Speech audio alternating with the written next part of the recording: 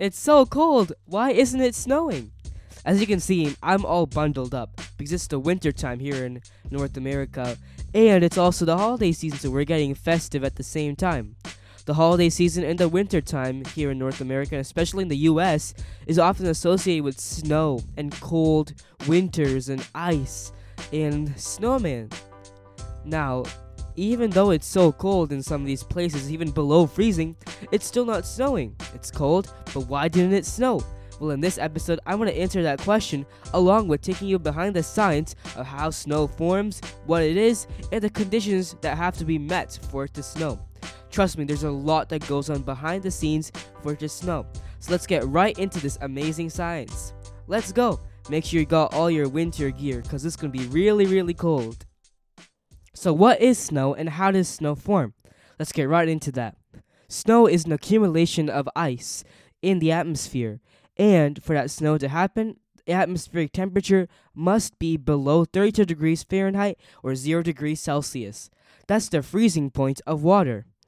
Now we have this water that is sitting in the atmosphere, and that's all because of condensation. Because as in the water cycle, when the water evaporates, it forms into clouds through condensation, where the water vapor or gas turns into liquid, or liquid water as we know it. Now this is a really important thing that you have to note. For snow to happen, the atmospheric temperature has to be below freezing. That doesn't mean the temperature on the ground has to be below freezing, it just means that the temperature up in the air has to be below freezing. So snow could even happen when it's just a few degrees up from zero on the ground, because the ground temperature doesn't really matter when it comes to snow falling. Now, we have this temperature, the below freezing temperatures in the atmosphere. Now next, what happens? Well, this ice slowly starts freezing, and as the water droplets get heavier, they start to fall towards the ground. And as they start to fall towards the ground, they collide with other water droplets, and they start freezing faster and faster as they approach the ground. And because the temperature is below zero, the water freezes very fast. And as these structures start to form, that's where we get snowflakes. If you look at a snowflake really close up, it's unique, and these snowflakes are what give the snow its crystal structure. That's why snow is different from hail, sleet, and other forms of frozen rain. But it has that crystal structure that makes the snowflakes. And that's why snowflakes are really, really unique, because those crystal structures can vary based on the snowflake. Now these crystal structures start to form as the ice and all the snowflakes start falling towards the ground. Now what?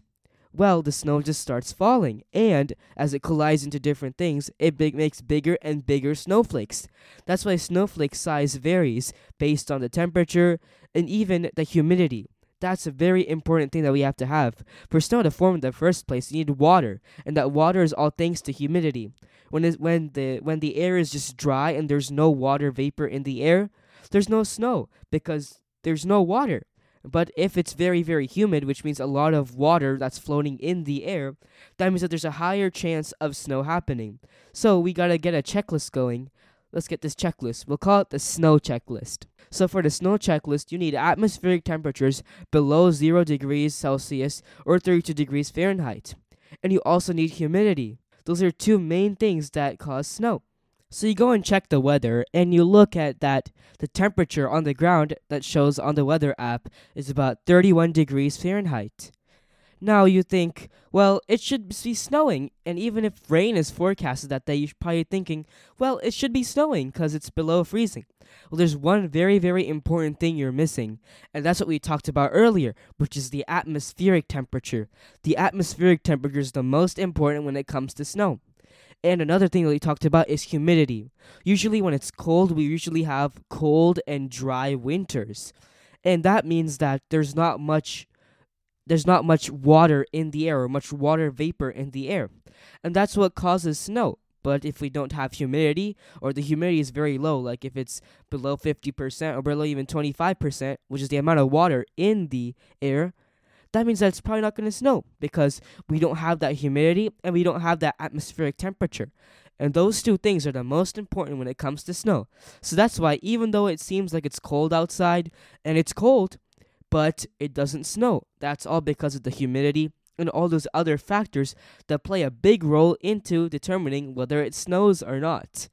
That answers some people's angry winter weather questions because, like me, I love it when it snows and it's just really fun. But it's kind of rare for where I live in the south because of the weather and the climate in our area.